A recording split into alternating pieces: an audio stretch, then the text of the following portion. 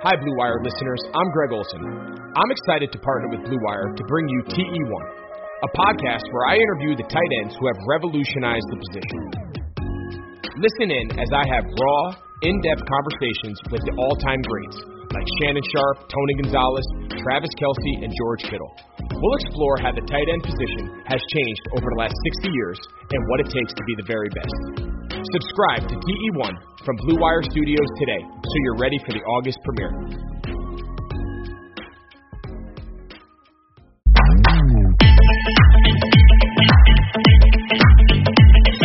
Welcome to 52 Weeks of Hustle presented by Event Dynamic. Event Dynamic specializes in maximizing revenue and increasing attendance. I'm Travis Apple, and I'll be your host of this podcast. I've been fortunate to spend my entire career in the sports sales industry, and I wanted the opportunity to give back. To give back to not only those individuals that want to get into this business, but for those individuals that are in this business that want to continue to excel at an elite level. For those of you who know me, hustle has always been important, hence the name. Each week, I'm going to have the opportunity to sit down with industry professionals to talk about their career path, what it takes to be successful, and ultimately a few key takeaways for you to apply to your everyday. Without further ado, our guest this week. There are very few individuals in our industry they can say they've been a part of a brand new venue, and even fewer that can say they've been part of two brand new venues as well as a launch of an inaugural team. Our next guest can proudly say he has been part of both, and that is the Vice President of Sales and Service for A&B Sports and Entertainment, Don Rovac. Don, welcome to the show. Hey, Travis, how are you? I'm good. How about yourself? I'm good. Hunkered down. Everything is good. Yeah, that is for sure. Well, Don, certainly appreciate your time. And I think one of the most interesting things I think about being in this business is being a part of a build of a brand new venue. And we'll get to your experience with both. You currently work for A&B Sports and Entertainment, which is comprised of the Atlanta Falcons, Mercedes-Benz Stadium, and Atlanta United FC. And, Mercedes-Benz Stadium opened in August of 17. Estimated cost was $1.6 billion to build. You're a part of that. How cool of an experience was that? It's been an awesome experience. I think a lot of us that are in this industry, we hope one day to be a part of a magnificent facility and to be a part of the opening. It's been amazing, and it's amazing to think that it's 3+ years old as we continue to learn and continue to have events. You ask it as a past tense question, but I feel like it's still a cool experience to be a part of, and growing and learning every day for sure. No, absolutely. And Don, I first met you when I was in Atlanta, and I remember shortly after I moved out to Atlanta, I was still reading the AJC on a pretty consistent basis. And back in 2010, the Falcons were interested in replacing the Georgia Dome. And so, then fast forward a few years ahead, 2013, the agreement was made to construct, the beautiful venue you guys have. And so, Don, how involved were you in figuring out what seating and premium options to provide? Was there any fan feedback you were getting? Walk us through kind of that process of understanding what kind of that hospitality looked like. Sure. I think, we relied on legends who had been who is a leader in the industry, obviously, in these stadiums, especially related to the hospitality and the premium seating. And so really relied on a lot of their expertise. And then one thing I think we did a lot of leading up to the stadium being constructed was talk to our fans and learn from our fans and learn not only what was happening throughout the industry, but what our fans wanted. And so, I think those, obviously looking at industry experts and listening to them, and then also our fans, and then trying to make sure that this was Atlanta-centric was important to the leaders that were part of our organization. And then probably, I think if I think of where I think I've been most helpful along the way was building out that staff to make sure that that our organization represented what was going to be a customer-centric building, and make sure that we were staffed accordingly for sure. Yeah, so Don, you kind of mentioned staff. Like, what were some, at the time, important characteristics you were looking for in team members? Because to your point, you're immersing yourself in the Atlanta community and very customer-centric. What were you looking for? So I think, one thing I've been in this industry for 20 plus years, and constantly trying to find industry experts that care about people.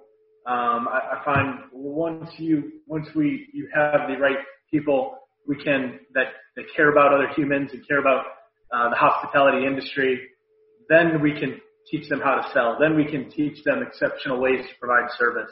The things I truly can't teach is probably how caring and how to be empathetic, and those are more skills that we look for on hiring, and then it's just more about giving them some sales tools or service tools to make sure that they're representing our brand to ultimately make a positive impression on the Atlanta Falcons or Atlanta United or Mercedes-Benz Stadium.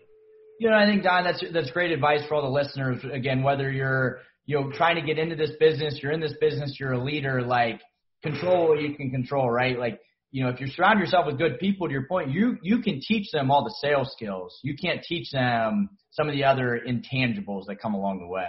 That's right. I can't tell you how many people that I've interviewed, and usually very quickly, and especially in entry-level sales positions, I'm talking to one of two people, and it's the one person that's telling me how great they are and how great of a salesperson they are, and give them a chance, and they're better than the next person. And the other person is, communicating, hey, I don't know if I can do this, but I've worked as a hostess, I've worked as a waiter, I'd love to try it, I'd love to learn, and every time I'm betting on that second person instead of the first. They just show to be quicker learners. They show to be more moldable. They show to be more empathetic, and that usually translates to a really positive interaction with our customer into building long-lasting relationships. Absolutely. You always want somebody that's open to learning. And so, Don, we'll come back and certainly learn about, your 11-plus years there in Atlanta, but you grew up in Missouri, headed to Bloomington to become a Hoosier there at Indiana University. What did you study at IU? Yeah, so grew up in St. Louis, went to school at IU. I have an older brother who's a year in school older than me, and I had vowed to get out of his shadow, so I was not going to follow him to college, and that took one great party as a senior in high school, and then I was headed to Bloomington. So I went there originally for the business school. I think for a brief minute I was an accounting major, and that lasted, 3 to 4 weeks, where that was very clear that path was not going to be one for me or for the industry in general. And so I had taken a sports marketing and management class at that time, and that was the first time I had learned that of the industry. Didn't know anything about it. And so I came home Thanksgiving break or fall break and had a sit down with my parents and communicated that I wanted to change my major to the sports management field. And I lost that battle, and that was an argument that I wasn't going to win. So I stayed as a major through the business school. I majored in marketing through the Kelley School of Business at IU, but meanwhile I minored in kinesiology and taking 1 to 2 courses each year to gain a minor in the sports management field, and that really in retrospect was perfect for me. It allowed me to learn a lot of the marketing principles while also learning about what at that time I was much more passionate about related to the sports industry in general. So as you were growing up, did you have, what was your first job? Did you have any sales or even waiter jobs that kind of helped lead you down that track? Yeah, so I would say early jobs, I was, probably first job as a busboy. My freshman year in college, there was a day where a buddy and myself basically very quickly put through, I would say social network, but it's pre-social marketing and pre-Facebook, but basically, hey, call your friends and let's have a basketball tournament. And there was 80 people that came to this elementary school on a random day, and we just had a little 3-on-3 basketball tournament. And then at that time, we said, hey, wait a minute, there's something here. So then that next summer and the following summer, my first, I would say, real job was us putting together a basketball tournament, a 3-on-3 basketball tournament that we gained sponsors for and marketed and did the operations and the bracket for. And it was an unbelievable learning experience. And at that time, sophomore, junior in college, that's what I thought I was going to do when I grew up. So I think there I learned very quickly the basis of the foundation of what I do now. But again, at that time, if I look back at myself, probably doing everything the wrong way and just learning from a lot of life lessons about the right way and the wrong way to approach sponsors or market your product or even put together the tournament. But it was a really good, it was a good foundation. And even though at that time I thought I was going to be kind of working, never having to work for anybody, at the same time, at that time, it was tremendous fun. We probably gave up on it a little bit too quickly. Yeah, makes sense. What was so after you graduate, what was your first job there after graduation? So moved back home after college. My house got smaller and smaller by the day, and I tried every wrong way to get into the industry. I worked a lot of odd jobs in St. Louis, and I was sending letters and on workingsports.com and really trying any way to get out of the industry. And at that time, I had a buddy that was going to grad school in Memphis, and I was on the phone with him. He was looking through the Memphis Yellow Pages under sports.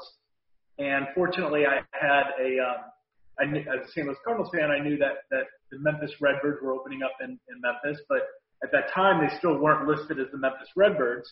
But the Liberty Bowl was listed. And I cold called the Liberty Bowl, and I said, hey, I have a free place to stay, looking to get experience. Do you need an intern? And that was on a Friday, and I had never been to Memphis. And he said, sure, come on down and start work on Monday.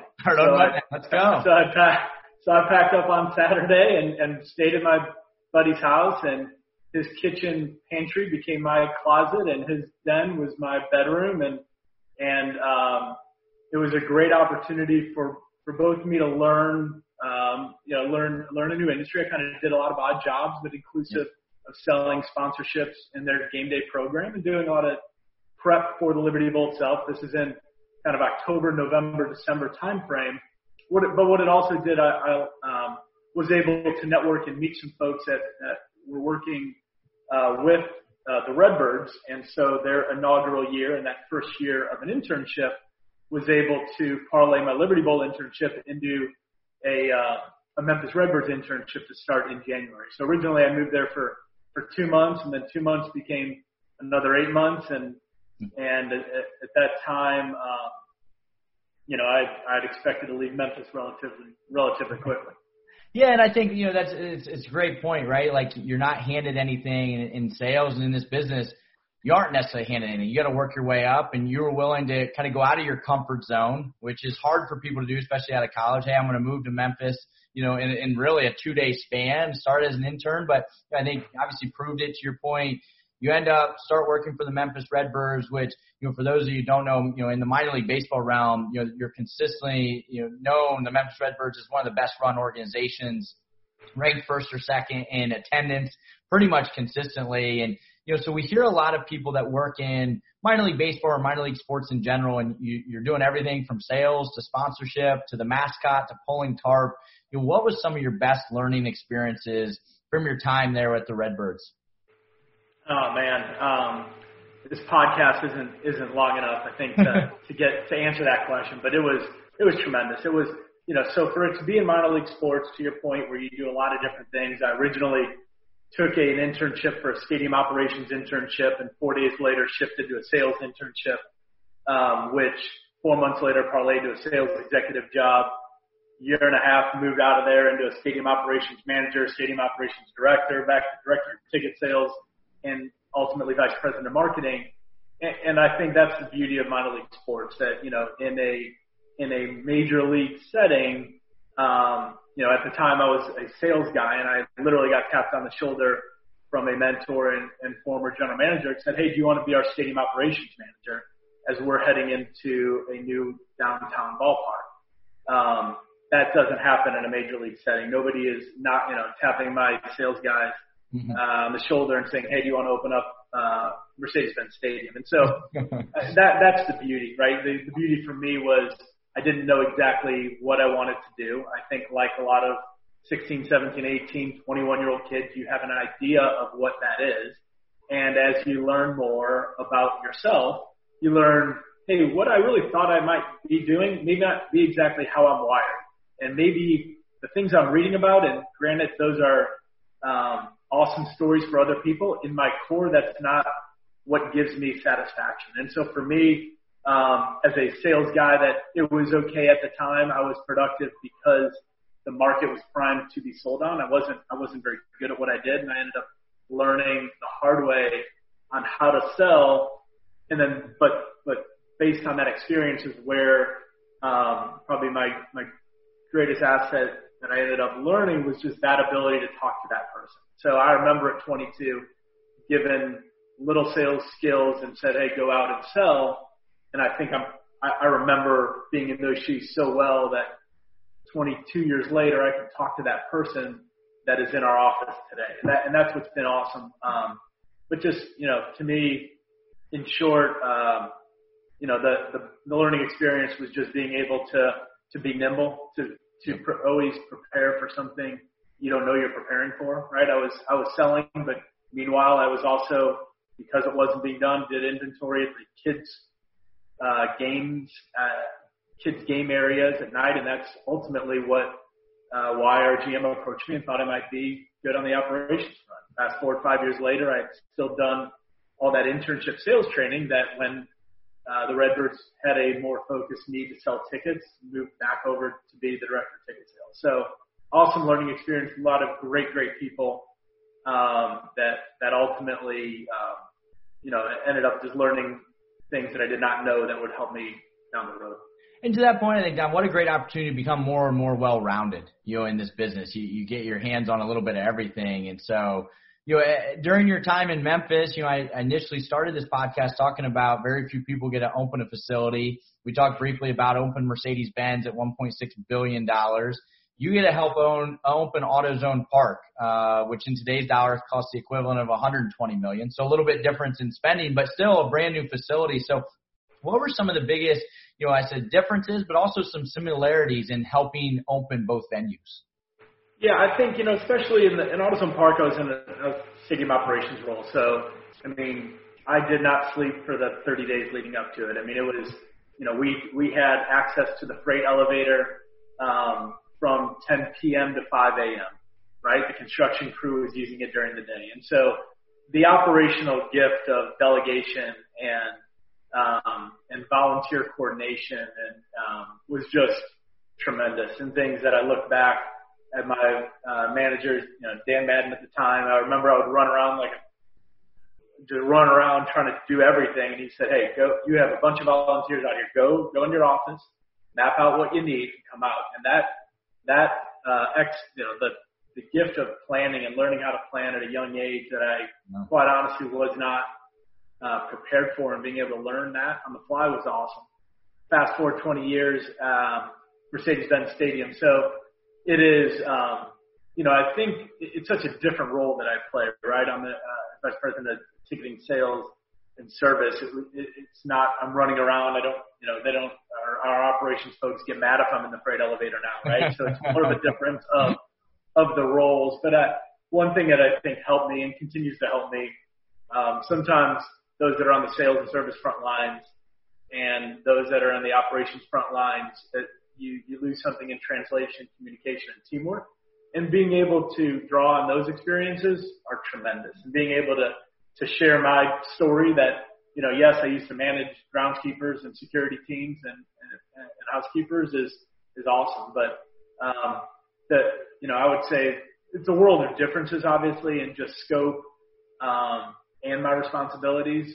But at the same time, I think the ability to plan for the unknown, the ability to be nimble, the ability to be humbled, and just understand that there's never going to be a perfect opening.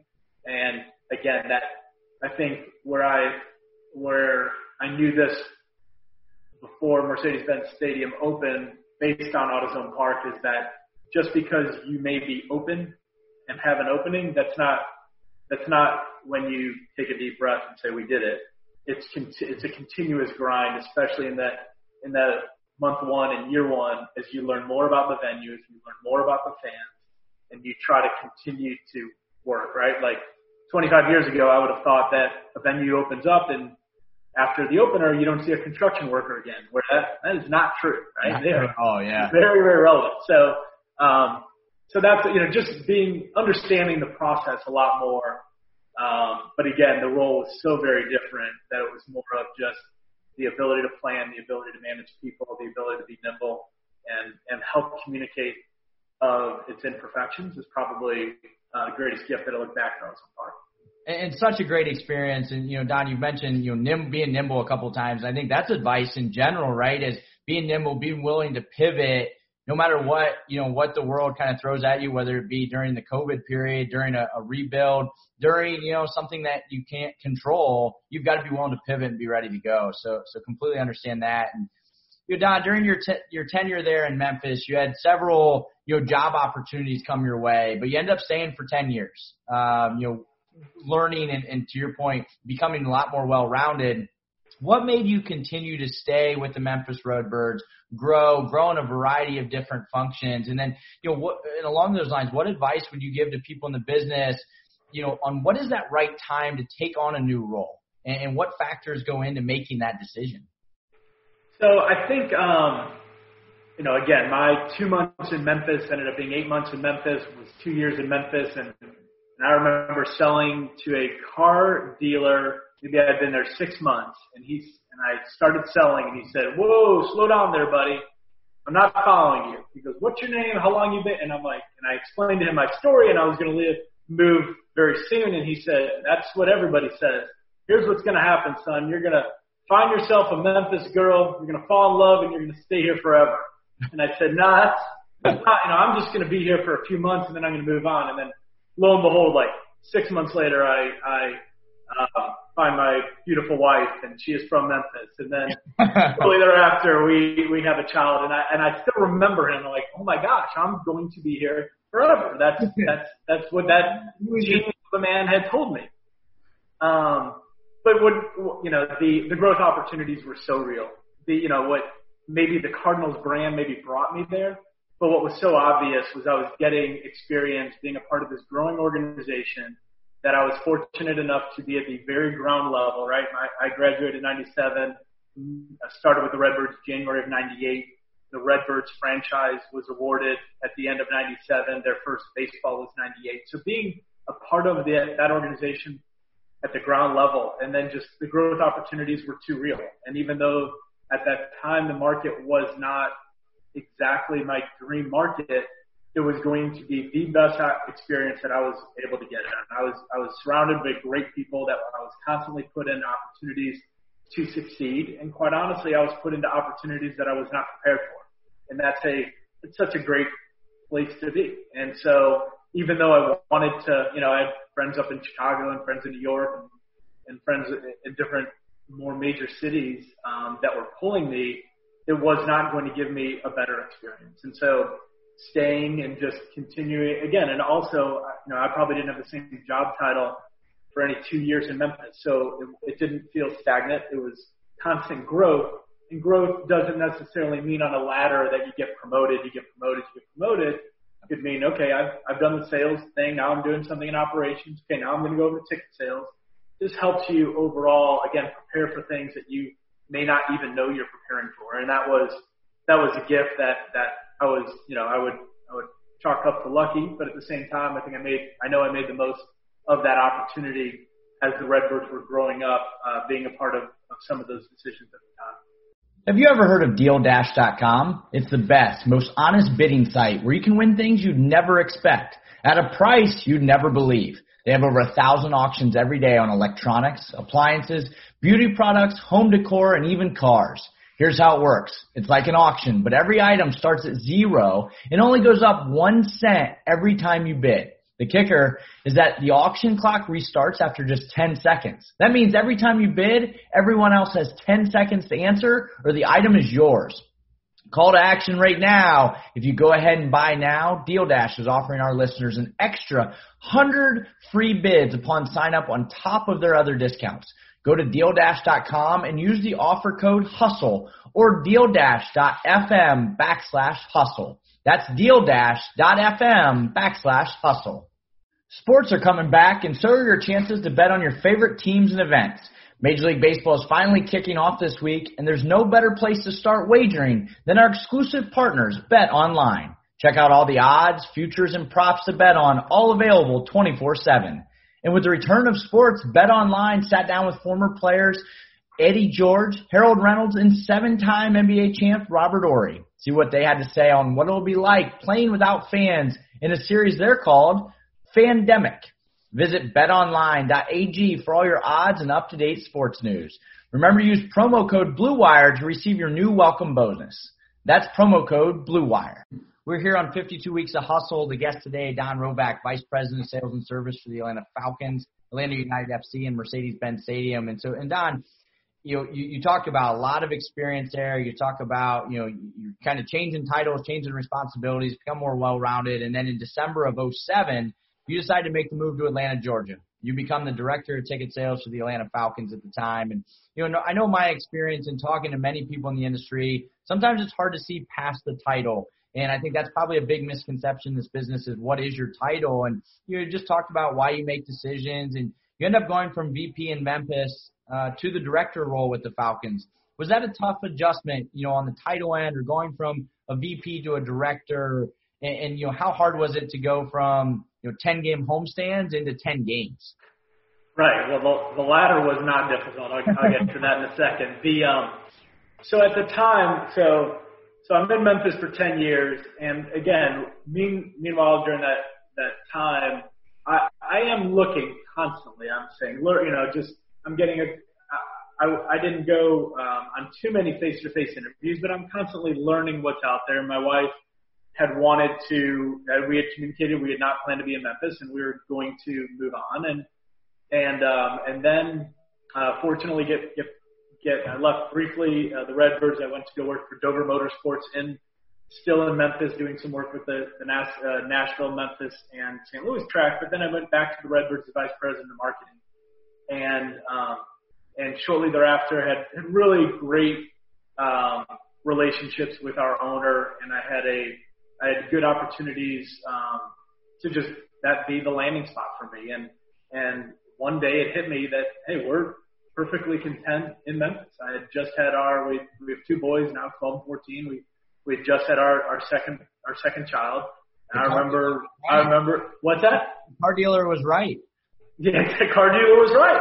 And I've mentioned, right, that man has always sat on my left shoulder, and I look back at him and I'm like, man, that guy was right. And here I am in Memphis, and I had, I had every responsibility that I had wanted. I had a great title, and I was working for my hometown team, right? I'm a St. Louis Cardinals fan, and here I am at the Redbirds, and I was with my wife on the hammock with our two little boys, and I remember this very well in November of 2007. We said, you know what? Life is good.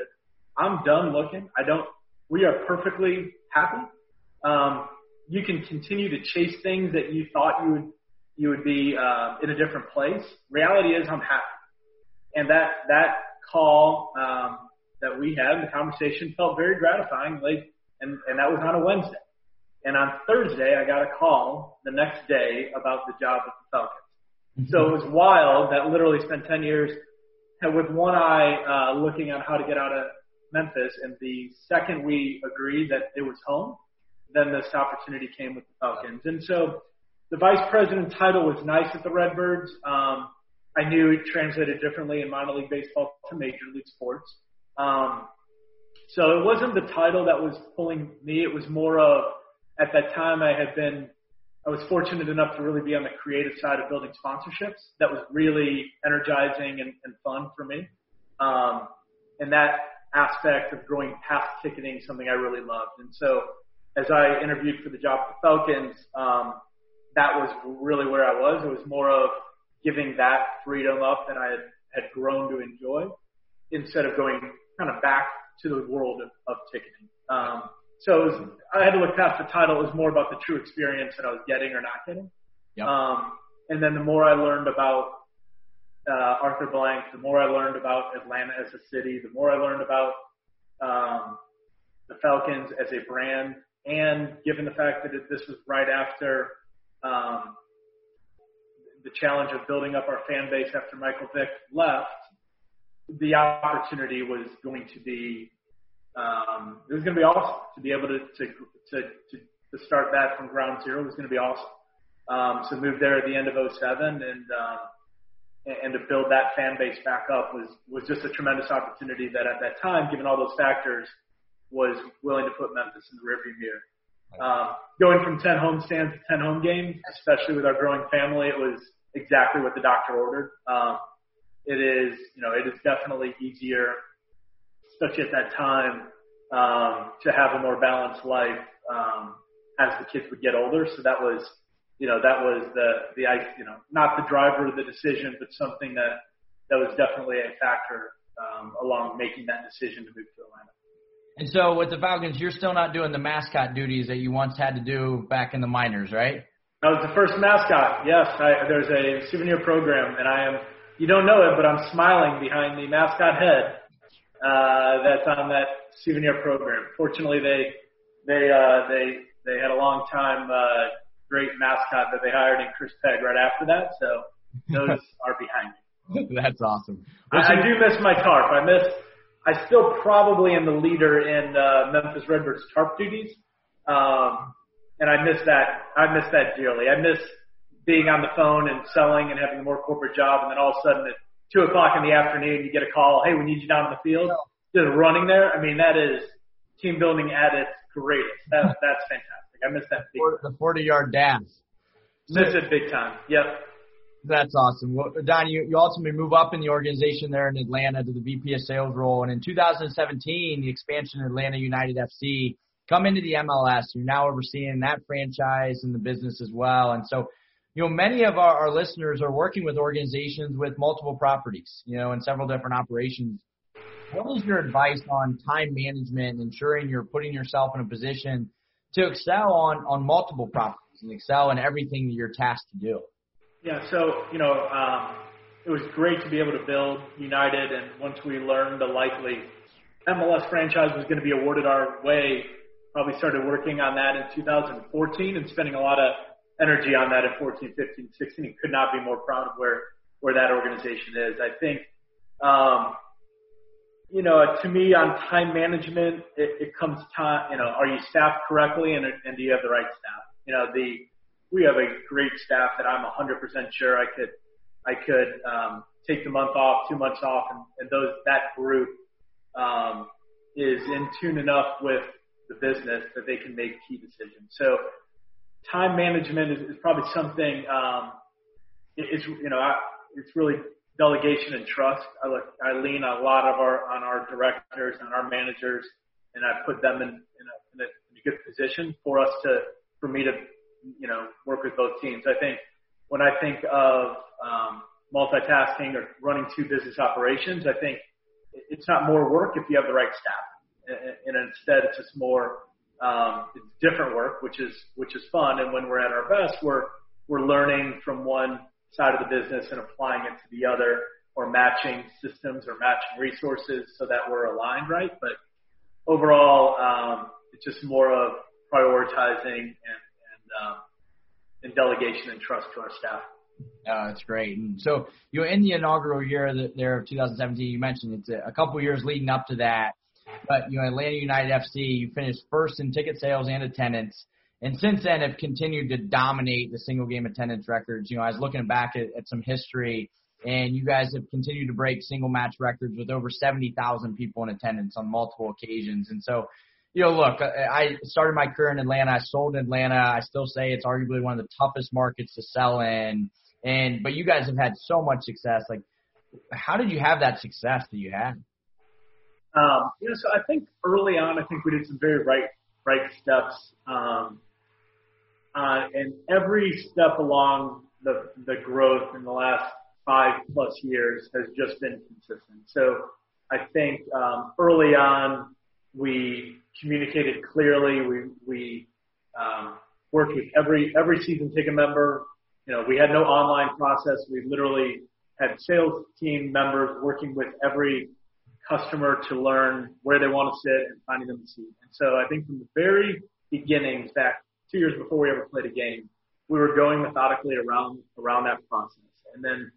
And meanwhile, I think the more that we talked to fans and the more that our team surveyed folks and learned how there's this huge pride associated with Atlanta. And so, hence the name Atlanta United. it is truly just such a great representation of the city, and now it just feeds on itself. I remember going into Georgia Tech when we played our first game because Mercedes-Benz Stadium wasn't ready, and my fear was, okay, everybody's going to come here, and then it's going to be packed, and everybody's going to be like, oh, what? This is what we bought tickets to? But then instead, that was when it was, oh, this is what we bought tickets to, and that's when the sport itself took over, and that's when our marketing machine just took over. And then, I think any team can kind of sell out the first game well. I think we did a good job of really focusing a lot of our energy on that second game and that second match, and then that really starts confusing people. And once you find yourself in a productive supply-demand situation, you're in a good place. But the pride associated with that, the brand, the pride associated with owning season tickets, the consistency of that business model so far, I think it's really been the large attributors to the success. No, absolutely. In 2019, Forbes estimated the club was the most valuable in the league, worth approximately $500 million, which is pretty impressive in itself. And, we've talked about through this podcast, you've been able to be a part of a lot of really cool things. And, in that second season, you end up winning the MLS Cup, at home. So, walk us through how crazy was that experience? What was that atmosphere like? It was incredible. And it's unfortunately, when you're in this industry, and Travis, I think you know this as well as to people that have spent too much time in the industry, is some of the awesome experiences from a fan view are a little numb to staff that have worked their fair share of events. And that's definitely been true to me with too many times, and I want to be able to enjoy it like a 7-year-old kid too, more often. That night, along with one earlier night, probably the first time that we ever sold that venue, 70,000. Those were two on a very short list of memorable evenings, and it was like, oh my God, this is amazing. It is a point in time to where if you had you go back 3 years and just, if you were to, before Mercedes-Benz Stadium, before Atlanta United, and if you were just fast forward and transpose yourself in a place 2 years, you wouldn't have been able to understand that you're in America or in Atlanta. And that is so cool because that's a relatively short time frame that you could literally, if you were to take yourself and put yourself 700 days in the future, you wouldn't understand it. It wouldn't make sense. You wouldn't get it. You'd think you're someplace in Europe. And that experience was amazing. The crowd was incredible. The fact that the team was a favorite, you felt like you were about to go to a party, and you did. And, and I think we all look forward to those days ahead, because, again, now at this point in time, right, you realize not only do you take the winning for granted, but you're taking the fandom and the girl and the guy sitting next to you for granted, for sure. What an awesome experience. I feel like I always have to ask because I come across very few people that have done this, but you win it, you have a ring. Do you wear it? No. Yeah. No. I think I've shown it at a show and tell. My kid, I have at a 5th grade show and tell. I think I brought it out last year. I have a PCL championship ring in 2000 when the Redbirds and Albert Pujols sent that team to the AAA World Series. I have that ring, and then of course the Atlanta United one. I do not wear it. If I was back in my single days 20 years ago, I probably would, but not today. But to your point, I'm sure your kids love it in the show and tell, and hey, absolutely. My kid has some rings. Well, it doesn't matter. I covet it. It is a great representation of a lot of hard work and a lot of great teamwork and a lot of great people. Yeah. But I don't throw it on the finger for sure. Well, again, we're on here 52 Weeks of Hustle, and it's presented by Event Dynamics. So I feel like I have to ask you, Don, you're one of our first customers as a company, and you obviously.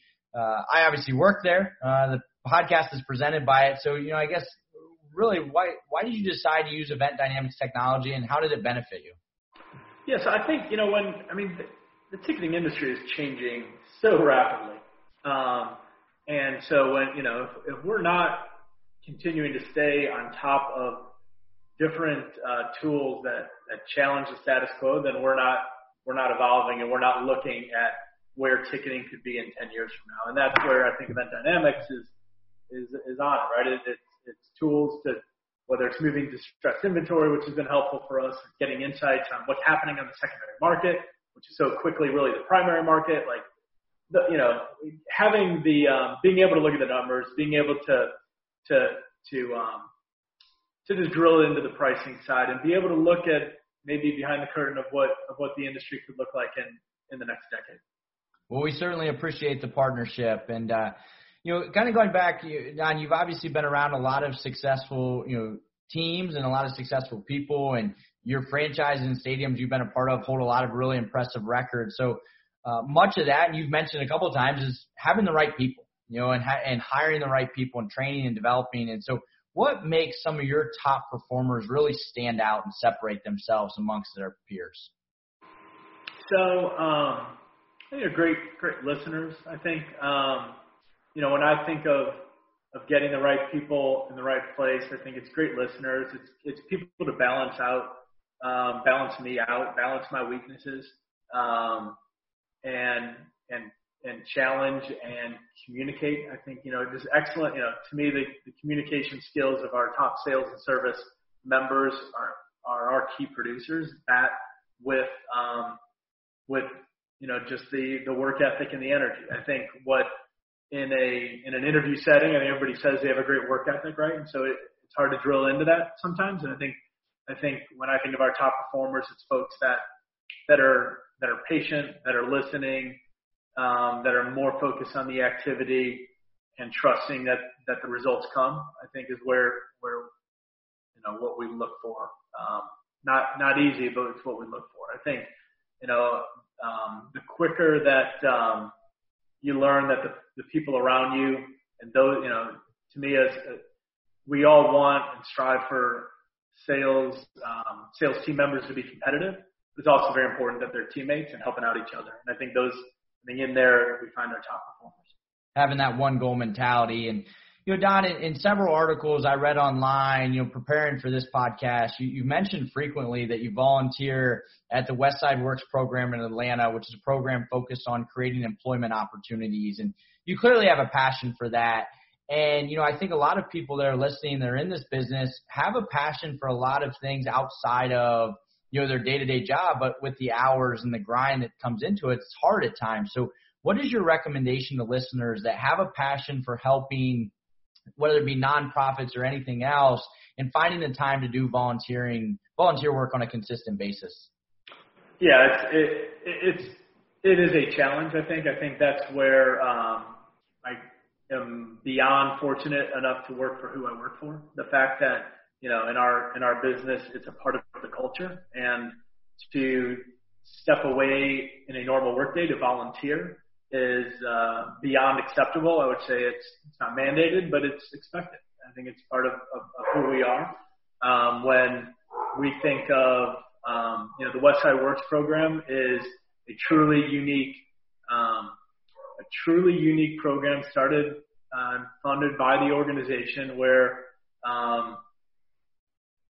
takes residents and back to work programs and then helps them find a job. And it's a 4-week program and they would learn basically that group would work Monday through Thursday. They learn different construction licenses. This was a construction class. We also have a culinary class and a nursing class. And then on Friday it would just be different life skills, interviewing skills, and to be able to just learn from so many awesome people that have very different backgrounds than I do. And then also fast forward 10 months later, they got a job and now they're on the site working at a construction site at Mercedes-Benz Stadium, and I'm giving a tour and they're like, "Mr. Dunn, class number 6. I'm like, "Oh my God, that's incredible." So, it's a part of what drives me, a part of where I am.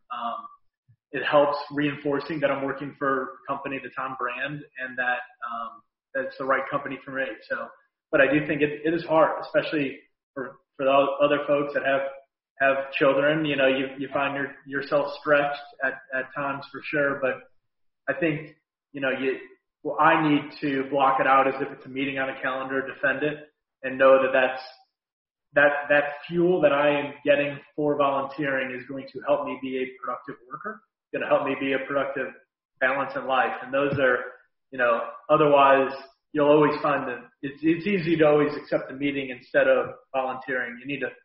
I need to throw it on my calendar and defend it and make sure that understood that's just what I need to do because it's fuel for hopefully just more good things ahead. Oh, that's awesome. That's awesome. Well, this has been fun, Don. And so kind of to close it out, I like to put our guests on the hustle hot seat. So you ready for this? Probably not. We'll see what happens. What do you got? All right. So first, you have to sing a karaoke song. What song are you picking? Okay. So I know this is quick questions, I guess, but nobody wants to, you don't want me singing karaoke. The last time I did it, I think we actually had to do it at a work setting a couple of years ago. Fortunately, I still have my job. Prior to that, I was in college. I think I sang an AC/DC song and got booed off the stage. But tomorrow, if I had to sing, I'd go, you can't always get what you want. All right. Well, I guess I won't make you sing then right now. I would not have accepted this invitation. So you have your own late night talk show. Who are you inviting as your first guest? I'd go with Tom Hanks. Okay. Big fan. It's amazing how, and maybe you're getting me because we're all quarantined watching more movies than we have, and I swear the last 4 I've watched. I was just showing my 6th grader Big, which is sad that he hadn't seen it, which means I'm really old. Picking it up to see him. And then, what is your favorite item you've purchased this year?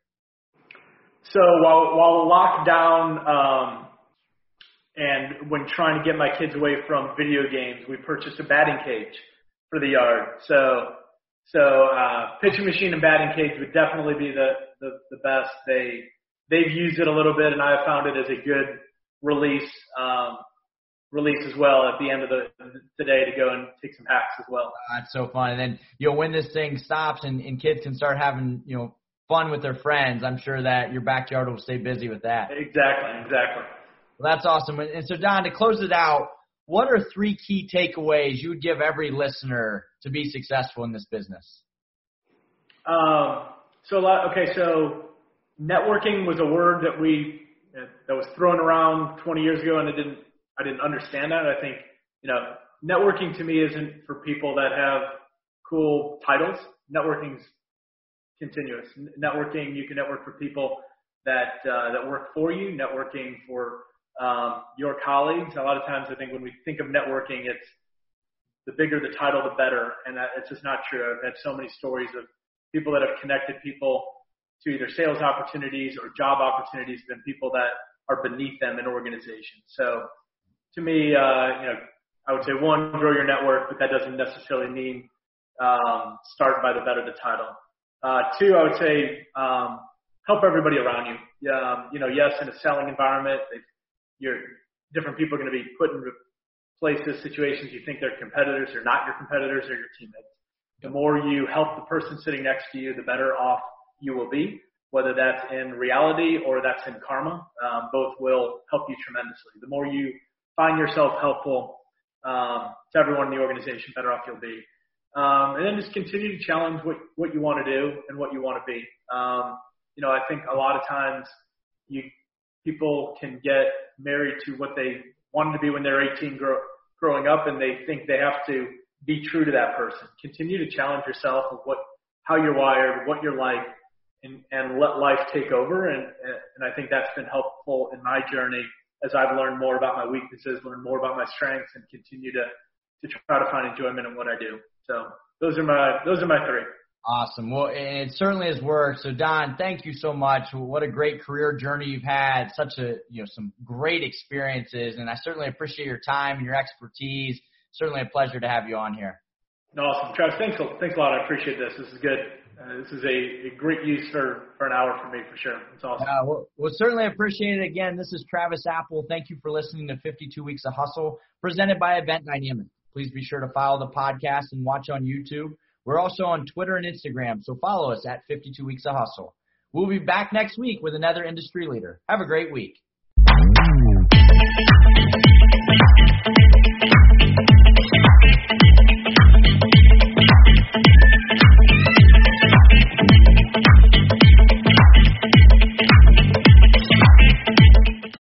This is the story of the one. As a maintenance engineer, he hears things differently. To the untrained ear, everything on his shop floor might sound fine, but he can hear gears grinding or a belt slipping. So he steps in to fix the problem at hand before it gets out of hand. And he knows Grainger's got the right product he needs to get the job done, which is music to his ears. Call, click Grainger.com, or just stop by. Grainger, for the ones who get it done.